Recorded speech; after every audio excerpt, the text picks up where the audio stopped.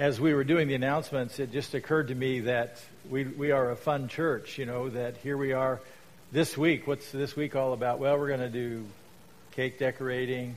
We're going to have a game night. We're going to have a party. Last Friday night we had Elf. It was movie night. It's like, what do we do here? And we are a fun church. So I guess I'll have to get away from the fun here for a few minutes, and we're going to be looking at Acts chapter 27. According to an article in the Boston Globe, instant gratification is making us perpetually impatient. The article states, quote, "Our demand for instant results is seeping into every corner of our lives."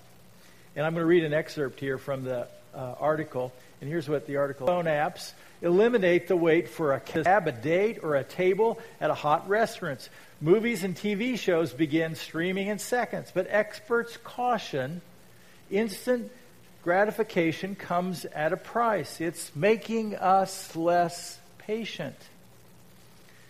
The article continues, "We've come to expect things so quickly that researchers found people can't wait more than a few seconds for a video to load. One researcher examined the viewing habits of 6.7 million internet users. They probably did this in their spare time. How long were subjects willing to be patient? 2 seconds. After that, they started abandoning the site. After 5 seconds, the abandonment rate is 25%. When you get to 10 seconds, half are gone. The results offer a glimpse into the future. As internet speeds increase, people will be even less willing to wait for the cute puppy video." The researchers who spent years to conduct studies on patience. So how are you at waiting? Waiting for your kids to get ready for school. Waiting for your friend to return a text. Waiting for your wife to get ready, or waiting for your husband to come home, or waiting for the commercials to be over. How are you at waiting? The Bible says, wait on the Lord. Again, I will say, wait on the Lord.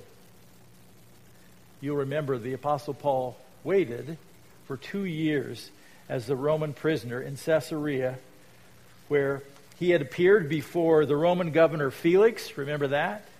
Later, he appeared before the Roman governor Festus. Finally, he appeared before King Agrippa. Each time, he had an opportunity as a witness to tell people who got on a cruise on the Mediterranean. So I invite you to Acts 27. We're going to look at the whole chapter this morning. Now, oftentimes in December I do a Christmas series, and today I'm going to do Acts 27, and next week we're going to do Acts 28, and we're going to land the plane and finish the book of Acts before Christmas. We're going to have a Christmas message on December 24th. So bear with me, Acts 27. I'm going to begin reading in verse 1. When it was decided that we would sail for Italy, verse 1, Paul and some other prisoners were handed over to a centurion named Julius, who belonged to the imperial regiment. We boarded a ship from Adramyttium about to sail for ports along the coast of the province of Asia. And we put out to sea. Aristarchus, a Macedonian from Thessalonica, was with us. Now, one of the amazing things about Acts 27, this is the most detailed account of any ancient travel on the Mediterranean. The next day we landed at Sidon, and Julius, in kindness to Paul, allowed him to go to his friends so that they might provide for his needs. From there we put out to sea again and passed to the lee of Cyprus because the winds were against us. When we had sailed across the open sea off the coast of Cilicia and Pamphylia, we landed at Myra in Lycia. There the centurion found an Alexandrian ship sailing for Italy and put us on board. We made slow headway for many days and had difficulty arriving off Cnidus. When the wind did not allow us to hold our course, we sailed to the lee of Crete. opposite of Salmone. We moved along the coast with difficulty and came to a place called Fair Havens, which probably wasn't so fair, near the town of Lasea. So we're off. The journey begins, the first leg, verses 1 through 12. The decision, verse 1, when it was decided that we would sail into the right lower corner, you can see with the map. He's been in Caesarea for 2 years, incarcerated. And so he's going to take out, and by the way, the goal is to get to Rome. He's going to go to Italy. Remember, he's made an appeal to Caesar, and to Caesar he will go. He's a Roman citizen. Because he's a Roman citizen, he has rights and benefits and privileges, and he has a right to have his trial heard in Rome before the emperor. And so the plan is to get Paul there. When it was decided that we would sail for Italy, Paul and some other prisoners were handed over to a centurion named Julius. So Paul is turned over to Julius. He's a centurion. He oversees 100 soldiers, and he's from a special unit, an imperial ship from Adramyttium, about to sail for Caesarea along the coast of the province of Asia. So out of Caesarea, they're going to, let's stay, can we go back to the map? I think we have another map coming. Yeah, that's what we want. So they're going to Sidon, and now they're going to sail to Myra, okay? And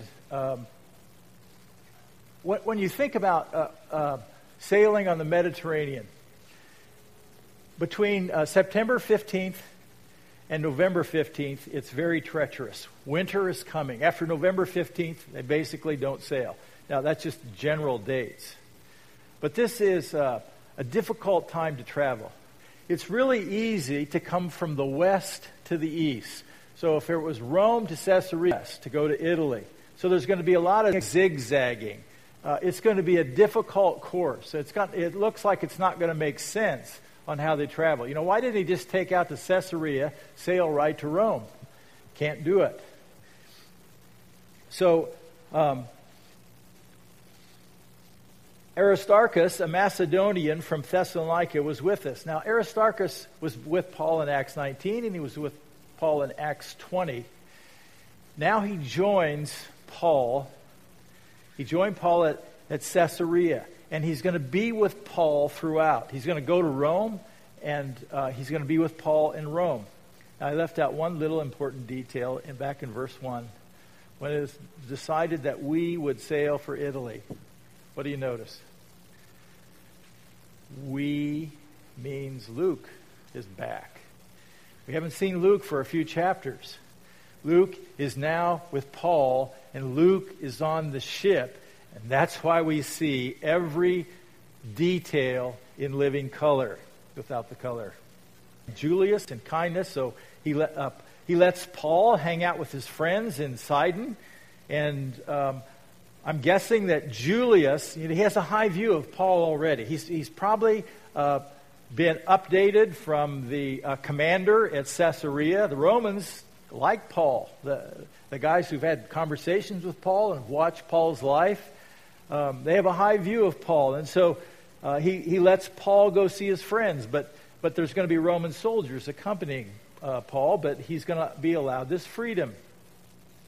Verse 4, from there we put out to sea again. We passed the lee of Cyprus. The lee means the shelter. It means the side of the island where the wind isn't strong. It's protected there. That's what the lee side is. And I just learned this as I studied the Bible. I don't know anything about sea travel.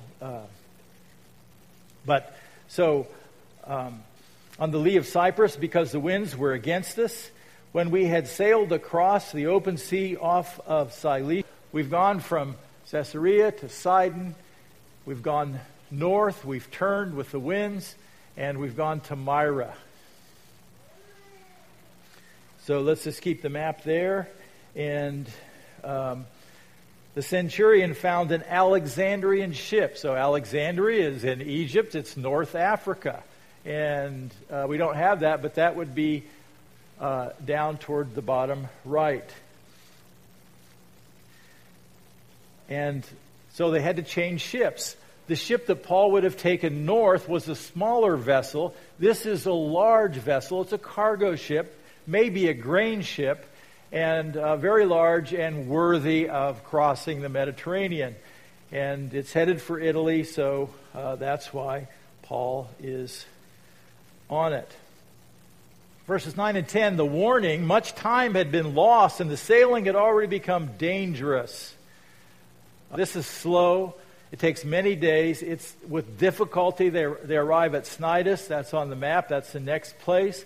When the wind did not allow us to hold our course, we sailed to the lee of Crete, opposite of Salmone. So they're going to go back south. Can we go back to the... So...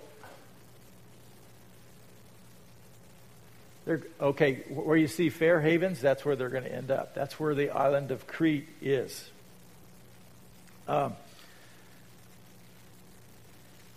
Verse 8, we moved along the coast with difficulty. And that's what I want you to see. Difficulty they're facing. And they came to a place called Fair Havens near the town of Lasea. So there's a warning, verses 9 and 10. Much time had been lost. So it's getting later in the season. The sea is going to get more treacherous as time goes on. And the sailing had already become dangerous because now it was after the Day of Atonement. And men, I can see that our voyage, Paul is a prisoner, by the way. And he's going to speak to the leadership of this craft and the crew. I can see that our voyage is going to be disastrous and bring great loss to the ship and cargo, and to our own lives also. Paul is not a seaman, but he is an experienced traveler. And he has an estimation that further travel is going to be quite hazardous and there's going to be great loss. And we don't know if this is just Paul's best sense of the situation or whether he's had some kind of leading from God, but this is what he shares with the group. The choice, verses 11 and 12, but the centurion, instead of listening to what Paul said, followed the advice of the pilot and the owner of the ship. So the pilot is the ship's captain. Both the ship's captain and the owner of the ship are aboard, and the centurion is representing the Roman Empire. They have a different opinion than Paul. Since the harbor was unsuitable to winter, the majority decided that we should sail on, hoping to reach Phoenix, about 40 miles away, and winter there. Better place to winter. They're not going to make it to Rome. They're not going to make it all the way. They're going to have to stop. They're going to have to hang out for a whole winter. So they want to find the best place where that could be. And so they think it's going to be Phoenix. This was a harbor in Crete facing both the southwest and the northwest. And do we have a map for that? Okay. So they've been in Fair Havens. That's the island of Crete. Now they're going to go west and north to get to Phoenix. About 40 miles away. They're not going to make it. They're not going to make it to Phoenix. The journey continues, verses 13 through 26, when they face the storm. And again, the detail is amazing. Verse 13, began to before the storm, when a gentle south wind began to blow. So they're on the south side of Crete. And a south wind, that means the wind from the south begins to blow. It's gentle, and it's easy travel, and it's going to gradually take them north so they can go around the island up to Phoenix. The gentle south wind began to blow. They saw their opportunity, so they weighed anchor, and they sailed along the shore of Crete. But the storm happens in verses 14 through 20. Before very long, a wind of hurricane force called the northeaster swept down from the island. Let's have a map for that. So they're trying to get to Phoenix. And now a wind of, they had a southerly breeze. It come out of the south, moving them north. But now a nor'easter from the northeast. Hurricane force. The word is typhonic. It's a typhoon force wind against the ship. The ship was caught by the storm and it could not head into the wind, so we gave way to it and were driven along. So instead of making progress, they can't even handle it. They can't sail. They can't tack anymore. That's how you move against the wind. They just have to turn and go with it. They direct the ship right with the wind.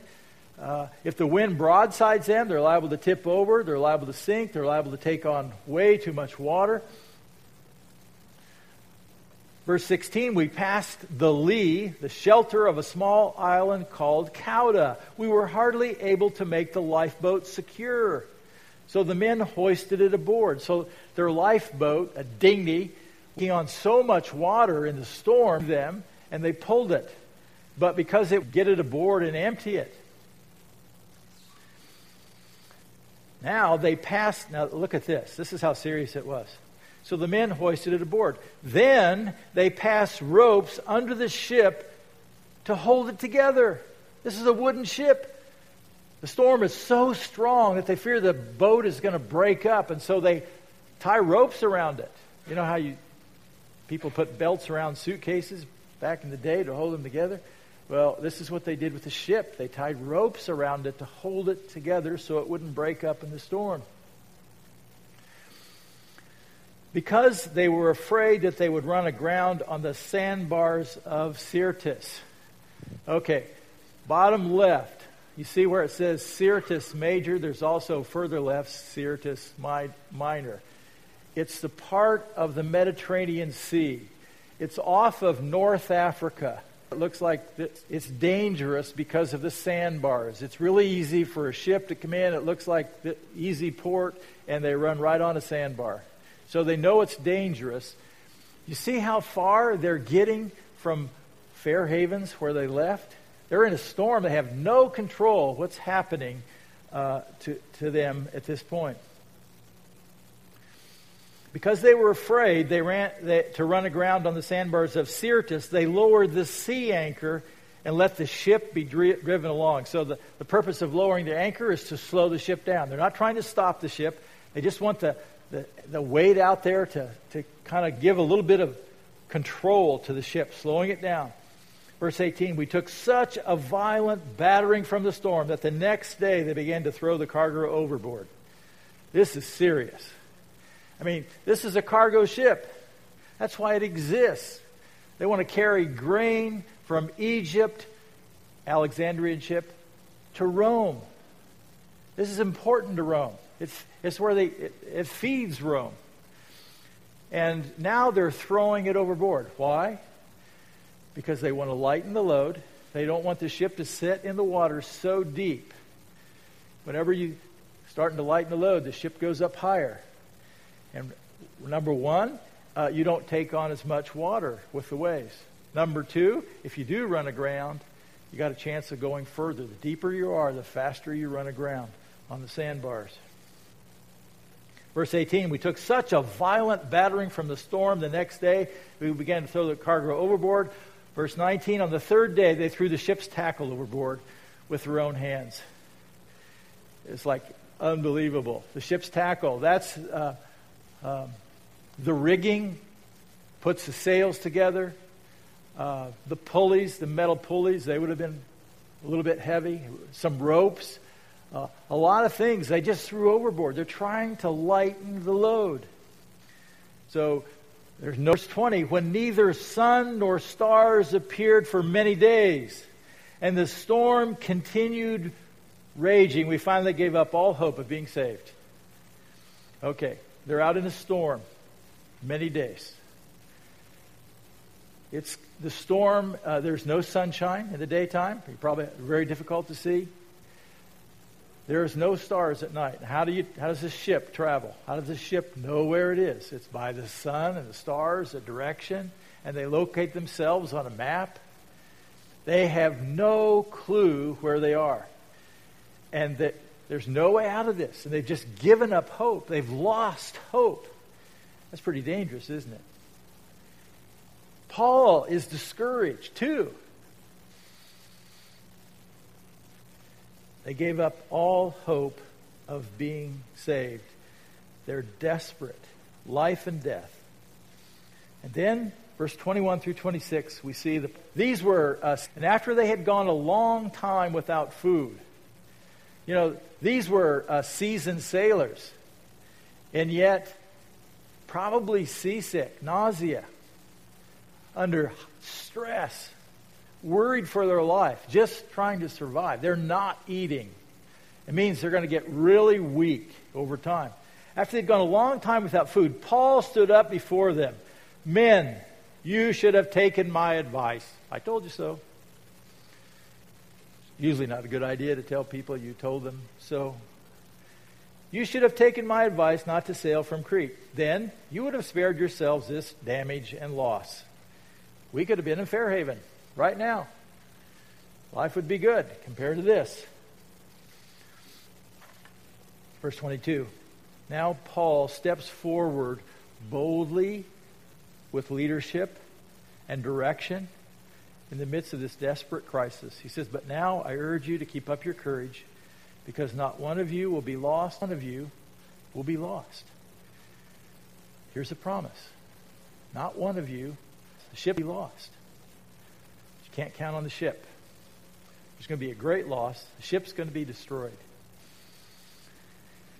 Verse 23. Last night, Paul says, an angel of God to whom I belong. And so Paul is just going to speak boldly about his relationship with God in front of all of these people.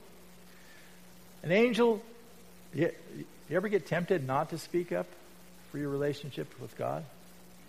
Last night, an angel of God to whom I belong and whom I serve stood beside me. So God sent an angel to Paul in this crisis. Do not be afraid, Paul. Whenever angels show up, they always say, don't be afraid. And it's always a pretty serious situation. Do not be afraid, Paul. You must stand trial before Caesar.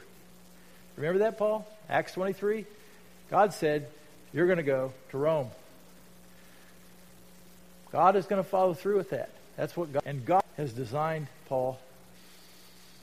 You must stand trial before Caesar. And God has graciously given you the lives of all who sail with you. By God's grace. These guys, it's not because they deserve this, but because they're with you and because I want to show myself strong. Paul, you're going to go to Rome, and all these lives are going to be saved. Saved from drowning. There's going to be no death on this cruise. Verse 25. So keep your courage, men. This is what Paul says. I have faith in God that it will happen just as he told me. Nevertheless, we must run aground on some island. So Paul expresses his confidence in the God he serves. Paul has been walking with God for some time, and God has just come through over and over and over. Paul trusts God. Paul believes what God says.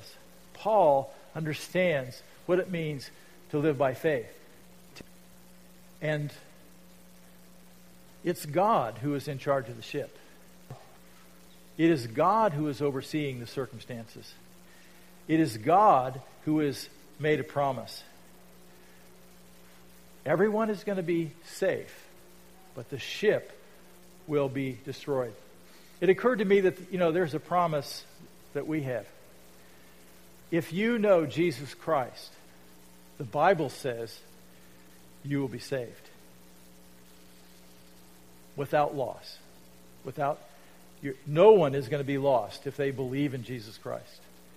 No one is going to be lost to eternal damnation. However, there could be a shipwreck along the way. And that's one of the things I love about the book of Acts. It's just so real. It doesn't try to paint Christianity as this pie in the sky and life is good and everybody's going to be happy and God is always going to give you what you... But somehow we Christians think that that's what God should do. You know, that I'm entitled to good things. And Paul was entitled to good things if anybody was, but yet Paul is living through this. He's been in prison. He's a prisoner right now. He's on this ship. I wouldn't want to be on the ship. I wouldn't want to face the shipwreck, and I wouldn't want to go to Rome to be on trial before Caesar. There's no guarantee for us that our ships won't get wrecked. There's no guarantee that we will not have to endure hardship along the way. And you're probably going to face some tragic storms in your own life as you go. And the question I have, is it okay with you? God is in charge, and you're going to go through some storms. And He has some promises that are absolutely true every time. But there are no promises that you will be with us in struggles and storms. He promised to be with us all the way to the end. He promised to provide what we need, not what we want. The journey is interrupted, verses 27 through 44. The situation, verse 27. On the 14th night, we were still being driven across the Adriatic Sea. 14 days out of Fairhaven.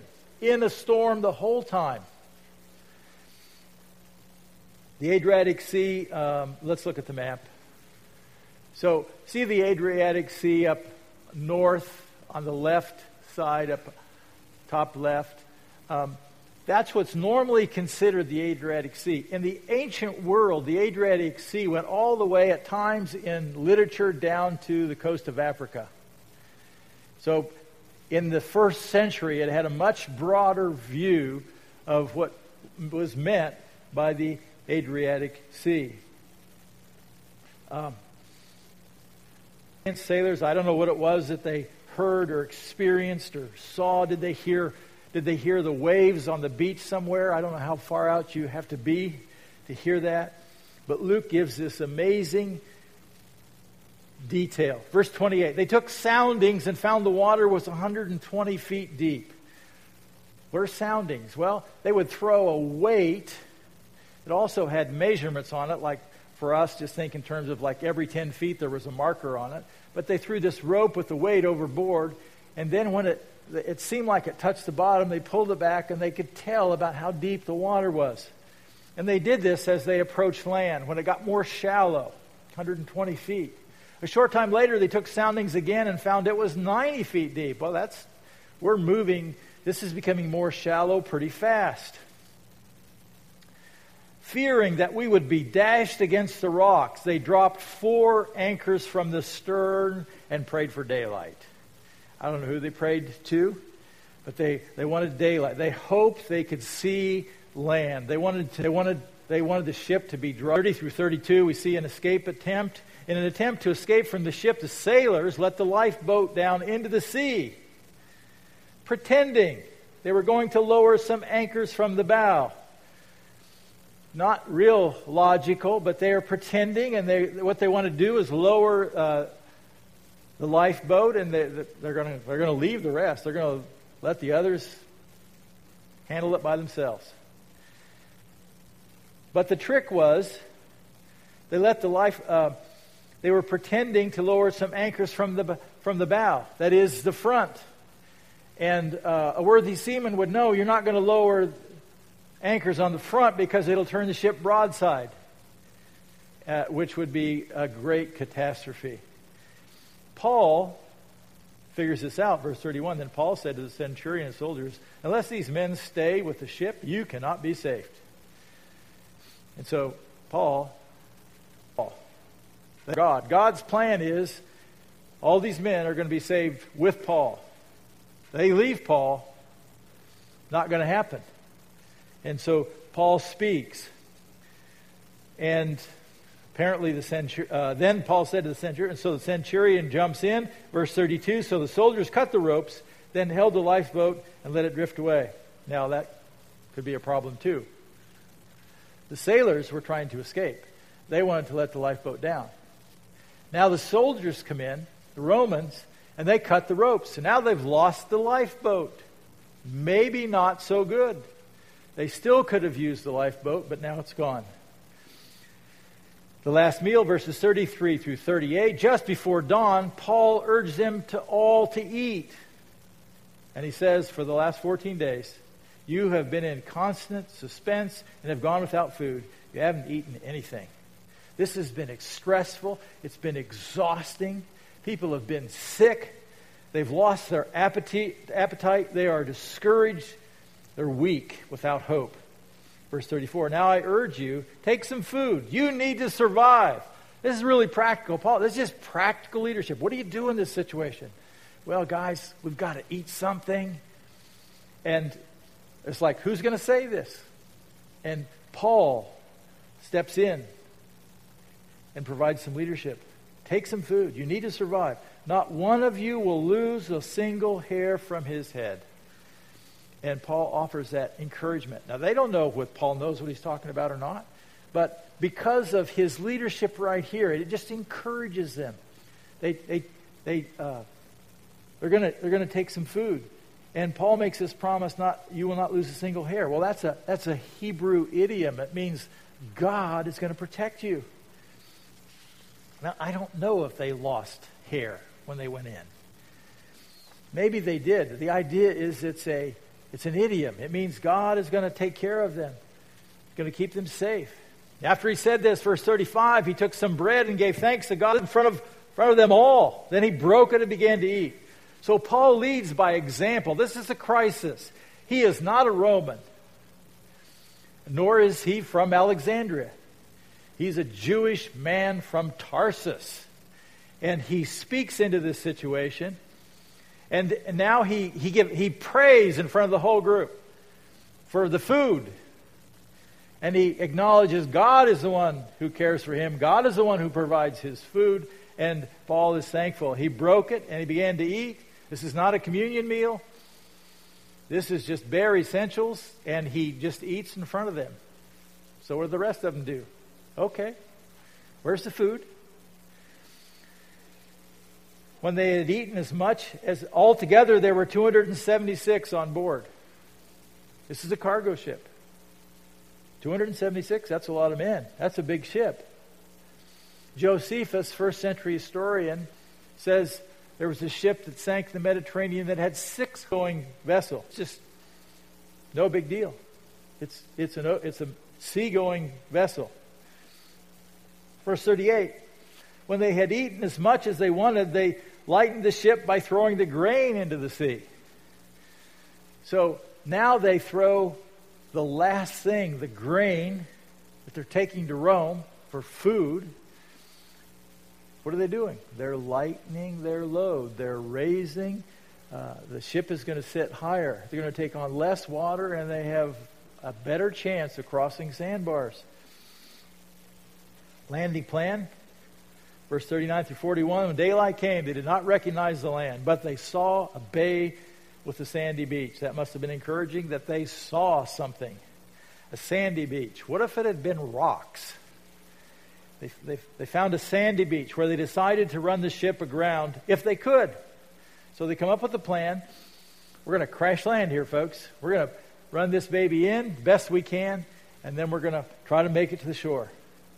Verse 40, cutting loose the anchors. This is amazing detail from Luke. They had 4 anchors they've been dragging, trying to slow this thing down. Now they're going to cut them loose. They left them in the sea at the same tide. They untied the ropes that held the rudders. There are 2 rudders on a ship like this. They were tied together just to keep it going in one direction. They wanted it to go with the storm, not against the storm. So the storm would just take the ship wherever. Now they're going to cut them loose because the steersman is going to take charge, and it's going to direct the ship into the land. Cutting loose the anchors, they left them in the sea at the same time, untied the ropes that held the rudders. Then they hoisted the foresail, little small sail in the front. It's going to just help them a little bit. And made for the beach. Verse 41, but the ship struck a sandbar, they expected that, and ran aground. The bow, the front, stuck fast That would have been a powerful jolt when they hit that. A large vessel just crashing in. And the bow stuck fast and would not move. And the stern, the backside, was broken into pieces at the pounding of the surf. The waves just kept pounding that thing. And the thing just is going to break up right in front of their eyes. They better abandon ship. The execution plan, verse 42. The soldiers planned to kill the prisoners to prevent any of them from swimming away and escaping. So now the Roman soldiers who've been in charge of the prisoners. Paul wasn't the only prisoner. We don't know about who those prisoners were. But the Roman soldiers. The problem is, if you're a Roman soldier and you're in charge of prisoners, if they escape, you could face their penalties, whatever their penalties were. If these prisoners are going to Rome, there's likely that a good number of these prisoners face the death penalty. So, how you handle that made good sense to them. If we crash here, and it's possible that prisoners could escape.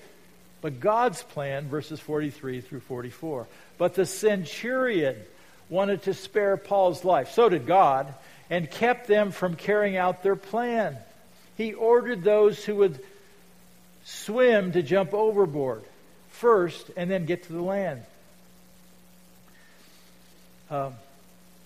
Verse 44. The rest were to get there on planks or other pieces of the ship. In this way, everyone reached land safely, just like God said would happen. Some of the people could swim, the seamen. Some of the people couldn't swim. Maybe some of the prisoners.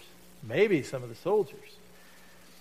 But they were ordered, find a plank and you get there. And everyone reached safely. Let's see the map. Okay, started at Caesarea, all the way across the Mediterranean. After Fair Havens, they got in this huge storm. They drifted down and they feared going into Syrtis. They've been lost at sea 14 days. And look where they end up. Malta. We don't know where they ended up until next week. But this is where they crash landed. That's quite a journey. So, how about some lessons here? First lesson. God sometimes puts us in a great period of waiting as He works out His purposes. God sometimes puts us in a period of waiting. So, I've said this many times. Paul was arrested in Jerusalem. Remember that? At the temple. Antonia. And more riot. He appeared before the Sanhedrin. He was whisked away to Caesarea, 70 miles away, by 470 Roman troops. He was incarcerated 2 years in Caesarea. Then he was put on a ship to Sidon, to Myra. He changed ships. Then he went to Crete and anchored in Fair Haven. Then on to Phoenix. But the storm came up for 14 days and all hell broke loose and they all thought they were going to die. But they finally landed on the island of Malta. Paul is still a prisoner. It's good that he's alive, but he's still a prisoner. He's still waiting. I like Psalm 27:14 as a reminder. Wait for the Lord, be strong and take heart, and wait for the Lord. That's about 1,000 years before the birth of Christ. I think it's exactly what Paul would say. Wait. Trust God. It's His timing. Wait for Him. Don't rush ahead of Him. Don't get in a hurry. Can you wait for Him? And good question is why not? And what will you accomplish if you don't wait for His timing? Second lesson, trusting God's leadership in your life will enable you to accomplish His will. Trusting God's leadership. Pretty simple. Paul's surroundings were hopeless on many occasions in his life, not just in Acts 27. Here he was 14 days in the storm that looked like the end, yet God promised that all would be saved. The trials didn't get removed. The difficulty did not go away. But God answered. God took care of Paul. Paul trusted God's leadership. The question for us is, can we trust God leading us in life? Probably related to waiting too. Hebrews 11:6 reminds us that without faith it's impossible to please God. That's an essential part of the Christian life. It's impossible. You do your own thing, you're on your own, you're walking without God. He's not your resource. When you live by faith, He's your resource, because anyone who comes to Him must believe that He exists. A lot of people think and believe that He exists, but He also rewards those who earnestly seek Him. Now, sometimes Christians say, well, I don't care about the rewards. It doesn't make any difference. When God gives us instructions, He gives us instructions so that we follow, whether we want rewards or not. And following is living by faith.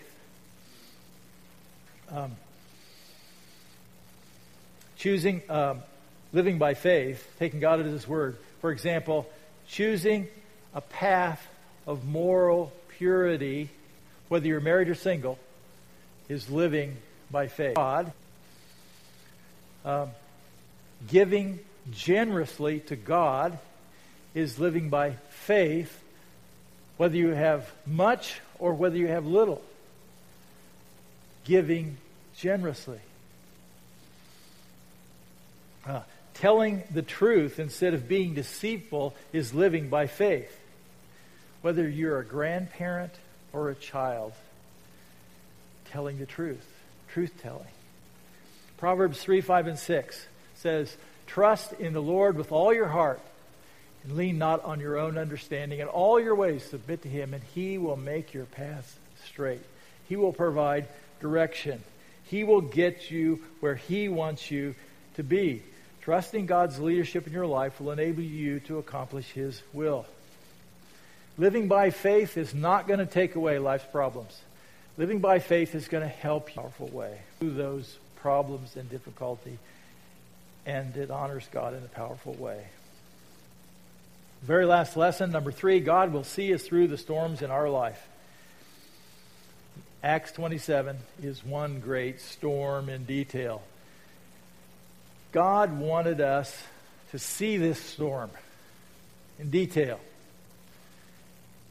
And God is always going to take us through the storms just like He did Paul. To the end. And the end is going to be the New Jerusalem. The end is going to be heaven. God can see us through a financial crisis. He can see us through the devastation of divorce. He can see us through a health crisis.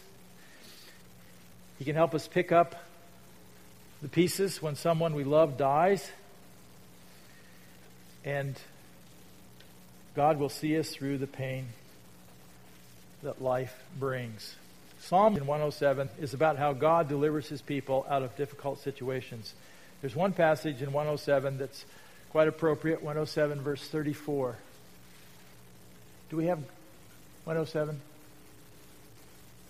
I see we do not. Okay, I'm going to read Psalm 107, and you could turn there if you like. Psalm 107, verse 31. And the psalmist writes, 1,000 years before Jesus, this is about God's people. Let them give thanks to the Lord. Make sure I'm on the right. Picking up at verse 24. Verse 24. They saw the works of the Lord. God's people saw the works of the Lord in His wonderful deeds in the deep, meaning in the sea, meaning in the ocean, meaning they recognized the beauty of God's creation and how great God is through what they saw in the ocean. Verse 25, for He spoke and stirred up a tempest that lifted high the waves. God caused sounded up to the heavens and went down to the depths. In their peril, their courage melted away. They were thrown all over the place in this storm in their life. and their courage melted away. They were discouraged. They reached the end of themselves. Verse 27, they reeled and staggered like drunken men, and they were at their wits' end. You ever been at your wits' end? They cried out to the Lord in their trouble, finally, and He brought them out of their distress. He brought them out. He didn't remove all of the problems. He even brought some of the problems on them. Verse 29, He stilled the storm to a whisper. The waves of the sea were hushed. Verse 30, they, God's people, were glad when it grew calm, and He guided them to their desired haven. Let them give thanks to the Lord for His unfailing place and His worship. Thanking God, recognizing God's place and His wonderful deeds for men. Let them give thanks to the Lord for His unfailing love. God loves you without fail, and He never will fail. Let them give thanks. That's an appropriate response for us, is to worship. We can count on God no matter what the storms. The storms are real. But God's deliverance is just as real as well. Let's pray together. Father, I thank You for the story of the Apostle Paul in Acts 27, when all this detail was given about what happened and the difficulty and where everybody wanted to go. And it just seemed to get more difficult and more difficult. And finally, tragedy came. And yet, You preserved life. Not without great loss, but You preserved the lives. God, I thank You for this story. May we be encouraged about You. May we be encouraged by Your provision for us, Your plans for our future, the promise that if we know Jesus, we will be saved from the penalty of sin, that none will be lost, and yet we recognize that there are many difficult situations that we face. Some here have had to navigate through some really difficult health situations. Sometimes we might be involved in an accident that has long-term effects. Sometimes there can be a huge business loss. Sometimes it's a death of a family member. Sometimes we have to struggle with other believers in our family. And sometimes we just struggle to be kinder. People that we expect to be kinder or more loving or more thoughtful. Father, I pray that we would cast ourselves on You, cast our care on You. Help us to appreciate who You are, what You have done. Help us to live in a way that honors You for Jesus' sake. May we be ambassadors for Jesus. Amen. Let's stand together.